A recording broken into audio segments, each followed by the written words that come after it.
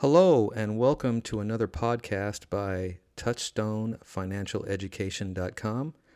My name is Elliot Cox. I can be found at TouchstoneFinancialEducation.com. Take a look at the website, shoot me an email. It's my connections down there at the bottom of the site. I can also be found on LinkedIn. Again, my name is Elliot Cox, and so there's your shameless plug. It's nice to see faces of listeners, and a few of you have reached out to me via LinkedIn, so thanks. It's kind of cool. Also, I'd like to give a shout out to my foreign listeners. I've got ears in Cyprus, Belgium, Spain, Russia, and Canada. Thank you for taking time out of your busy schedules to listen to me here in the United States. Great. All right, so today we're going to talk about stocks. Now, in my last podcast, I went through a way of analyzing the markets, and I used an example of an upside down pyramid, all right? And the reason I turned that pyramid upside down is that so the broadest base, or the broadest component rather, is sticking up in the sky. That's where we look at the macro news. And then as we move down the pyramid, not to repeat everything here, but as we move down the pyramid, we get more specific in our analysis. And last time I stopped at ETFs and mutual funds, or exchange traded funds and mutual funds. And for those of you who want to know the difference, I did put a podcast out on those as well. So instead of going the ETF mutual fund route today, we're going to talk about stock and specifically get started on stock analysis. And I said before that I would get more specific or complicated in these podcasts. So here we go. So the next 4 or 5, we're going to start digging into the weeds a little bit on investment analysis. Now, what is a stock? A stock is just a unit of ownership. That's it. You own one share, you own a piece of the company. Doesn't matter what they do, right? Or where in the world they are, you own a piece of that company. And when we look at investing in stocks, the first thing I'd like to see people do is make sure you've got enough time to do analysis. Don't just jump out there and buy what your friend said or what you heard at work or at a party or whatever. We want to make sure that we've run some numbers, if you will, or looked at metrics, just units of measurement, to determine if what we're looking at is a viable investment. And last time as well, just one last thing about the last podcast, we talked about putting together a watch list. So if you've got more than just ETFs and mutual funds on your watch list, here is where we're going to dig into it on each individual company. Okay? So stock analysis basically comes in 2 forms. That's fundamental and technical. And for the next several podcasts, we're going to focus on that fundamental component. Then I'll round it out with some technicals because, some people agree that it's a wonderful way of looking at stocks, others do not. But when we're looking at fundamental analysis, when we're using metrics, all we're looking at is how well the company has done in a year, a quarter, a couple of years, etc. Basically, we want to see how much money they made. Now, because we are talking about an investment, we don't just stick to the numbers of the company in and of itself. We have to be able to compare it to other companies that are in the same sector, okay, maybe of the same size. And the way we do that is by looking at ratios. I'm going to circle back to that in a second. But let's get started here today with what's going to be happening in the next few weeks. The second quarter is over, so we're going to start getting earnings reports. And for those of you who don't know, an earnings report is just a company issues a report once a quarter to say how well they're doing fundamentally, right?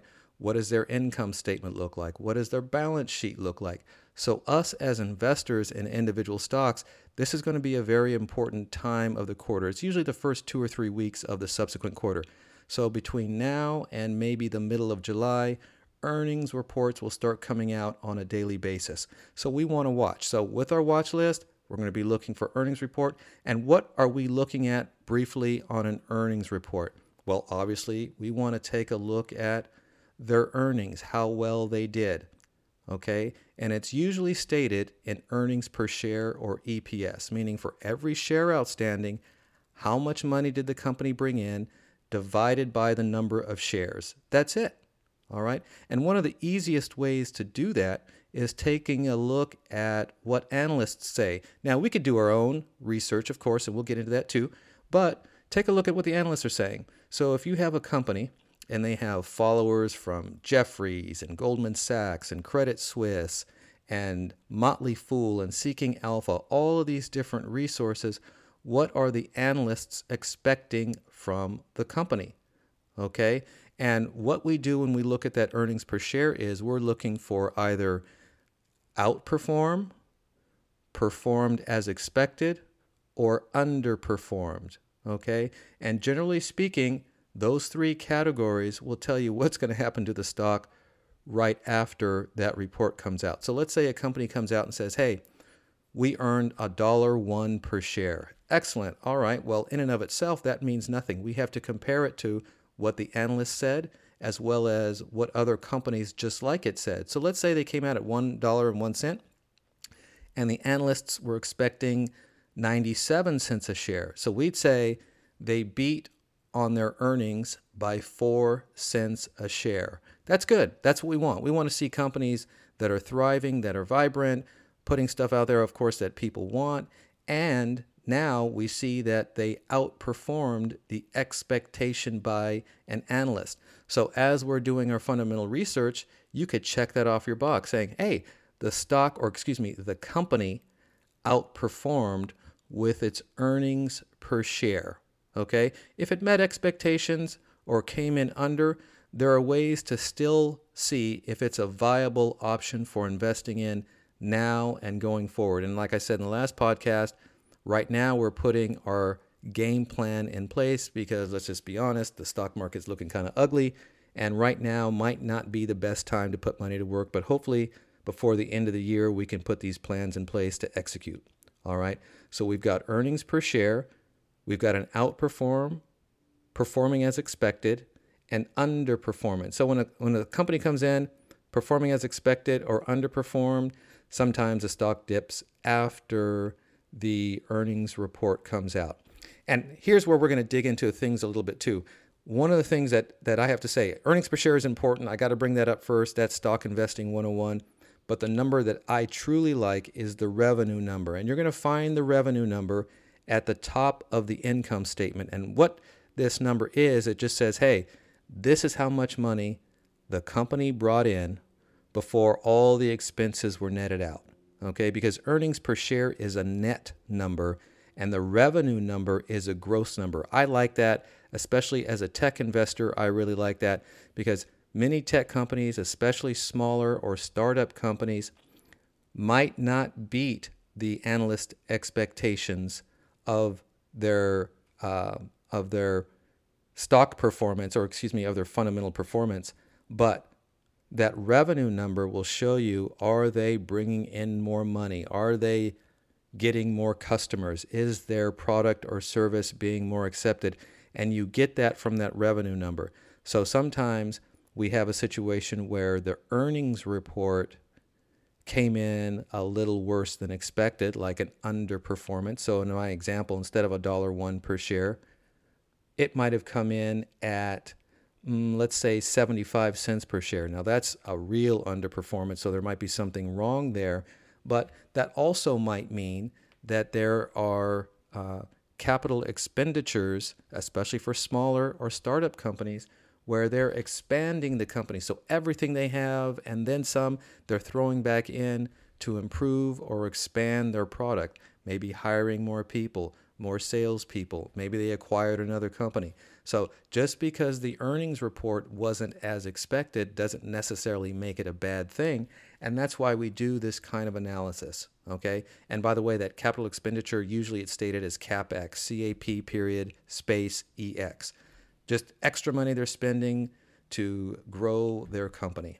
All right. And so when we look at the revenue number, to circle back to that real quick, that again, I like that because if they're bringing in more money, but maybe their CapEx number is a little higher than expected, that's all right because that tells me that the company is on the right track. And as a buy and hold investor, I might move in the direction of buying it or keeping it on my watch list because it's something that I want to stay current with. All right. And it's easy because you got your watch list, you'll get alerts, especially for those of you who are using platforms like Seeking Alpha or Motley Fool, and even in your trading platform, TD Ameritrade, E-Trade, Charles Schwab, doesn't matter. You'll get alerts on those companies in your watch list.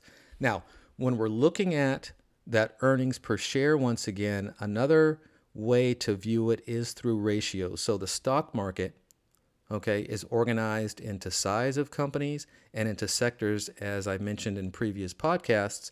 And that PE ratio, that price to earnings ratio, is a way that gives you the opportunity to compare company to company. Okay, so if we're going to take a look at, for example, a large cap company, a company that would be, let's say, on the S&P 500, and I'm going to get to how all that works as well in subsequent podcasts, we can take the PE ratio, for example, of Amazon and Microsoft. Now, they're two slightly different businesses, but by using ratios, by using that PE ratio, we can see how well or poorly those companies are doing. And what PE stands for is price per share price of the stock over earnings per share. This is the most common metric used to determine the viability of an investment. It's been around forever. PE ratio, price of the stock over earnings per share. And because it's stated in a ratio, like I said, we could use it to compare it to companies in the same sector or companies perhaps of the same size outside of the sector. So we can kind of make a reasonable connection between, let's say, Nike and Pfizer and Visa and PayPal and ExxonMobil based on that PE ratio. All the companies I mentioned, for example, are large cap companies, and they are on the S&P 500. Right now, the fair value, as it's called, remember I mentioned outperforming, performing at market, or meeting expectations, and underperformance. That's where this metric comes in. Okay, so today, or I should say as of Friday the 1st, I'm recording this on the weekend, as of Friday the 1st, the S&P 500 PE ratio at the close was 19.33. Okay, so if we have companies that have a PE ratio that is higher than 19.33, that means that the stock is a little more expensive than the rest of the companies in that group, relatively speaking, meaning they've got perhaps less earnings per the number of shares outstanding. And that's significant because that gives us things like, is the company overvalued, valued at market? And by the way, valued at market in this case would be 19.33 because that's where the S&P 500 is. This is large cap company analysis, okay? And if they came in less than 19.33, that could be a good sign. That means that they are undervalued, okay? Or they're trading at a discount, all right? So looking for companies based on the price to earnings ratio, taking a look at that revenue number, and then comparing it to other companies in its sector, and of course at its same size, makes a difference in our analysis. Okay, so now we're narrowing down what we're going to look at by how we are looking at it. All right, so let's get back to that S&P 500 ratio for a second. And by the way, if you would like a visual of the S&P 500, please take a look at finviz.com. FIN as in Nancy, Victor, Idaho, Zebra. I have no affiliation with them. I like it though, because you go to that website, it's a screener, which I'm going to talk about in subsequent podcasts as well. But take a look at that square off to the right. It's usually red and green, looks all Christmassy, whatever. Click on it, make it big. There are 500 companies in that big block. And if you hover your mouse over any one of them, the stats for that company will come up as well as companies in that sector. Okay, and that's a visual of the S&P 500. So as we're doing this analysis, we can get a visual of what we're looking at if you're trying to compare large capitalization companies, okay, like Nike, like Pfizer, like Bank of America, like Freeport-McMoRan, okay, different sectors, but we use these ratios to kind of compare and contrast, all right, and that's really it. Those are the two most important numbers, PE ratio, revenue, and then we compare it to the overall index. And in this case today, I'm talking about the S&P 500, which is a large cap index. And by the way, ladies and gentlemen, market capitalization is the number of shares multiplied by the price of the stock. And the reason that's important is because that gives us the size of the company. So a small cap company, for example, is a company that will have a market cap of between, let's say, 5 and 7 billion. The numbers are a little fuzzy because, markets are constantly moving, and the big companies out there, the mega cap companies like Apple and so forth, they tend to skew the size of the companies upward because they are so big. All right. So 5 to 7 billion on a small cap, 7 to 12-ish, I guess you'd say, for a mid-cap company, a mid-sized company, and then large cap like on the S&P 500, generally speaking, is about 15 billion and up. And then, you do get into this mega cap territory, and the lines are blurry. Depends on who you talk to, what analysts you're reading, what is considered a mega cap company. But again, it's taking the price per share times the number of shares outstanding. So that's important. So we've got the capitalization. We've got the earnings per share. We've got the earnings expectations, right? What are analysts expecting from these companies? How can we react as investors? We've got it on our watch list. If analysts like it, hey, maybe we should like it too, okay? The revenue number, how much money did they bring in? Like I said, I like that the best because it just gives you your gross number before they bring in stuff, and especially with tech companies that are closer to being startups like unicorns of the last few years, like the Snowflakes and Palantirs and so forth. They're not going to make a lot of money straight out of the gate, but that revenue number, that all-important revenue number, will tell us how many customers are getting, how much money they're bringing in quarter to quarter or year over year. And remember, the second quarter just ended. So we want to start watching for these earnings reports and take a look at that revenue number, take a look at the PE ratio, and please compare these companies to other companies in this sector, right, doing the same kind of things, as well as the same size company. Now, an argument could be made for comparing companies of different sizes or of different sectors, sure, but as investors, we want to see how our company is doing relative to its competition of the same size. That gives us a more accurate opportunity, or I should say, way of evaluating what we want to invest in. And of course, again, don't forget to take a look at FinViz. It's really fun. It's a stock screener, and I'll get to how to use stock screeners as well. But I really wanted to show you or give you guys a visual on that S&P 500 box, and you'll see what I mean. All of those companies. So if you're an index fund investor and you've got the like the VOO, for example, from Vanguard, that's their S&P 500 index ETF. For every share you have, all of those companies are in there, okay? And the size of that box on finviz.com for each company represents the portion of that index it is. So even on that box, we get an idea of using ratios or metrics, okay? That price to earnings ratio helps set the size of that box. So not to give you a headache today, but there are going to be more fundamental metrics that I'd like to get into.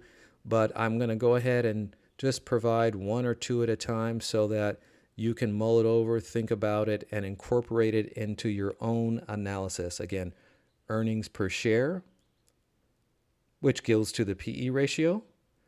We've got the revenue number.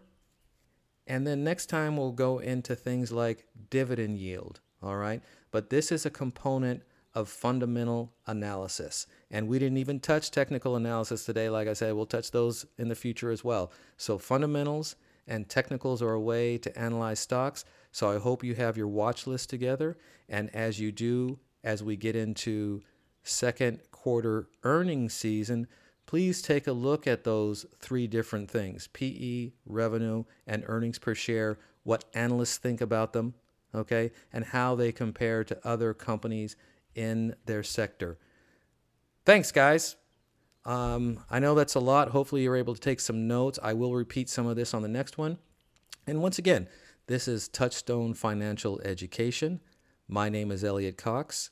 You can find me at touchstonefinancialeducation.com as well as on LinkedIn. And like I said, I really enjoy seeing your faces. And maybe I'll get to hear from some of my international listeners via my LinkedIn page as well. Enjoy your weekend. Have a good time. And I'm going to record the next one here in about a week or so. Looking forward to it. Goodbye.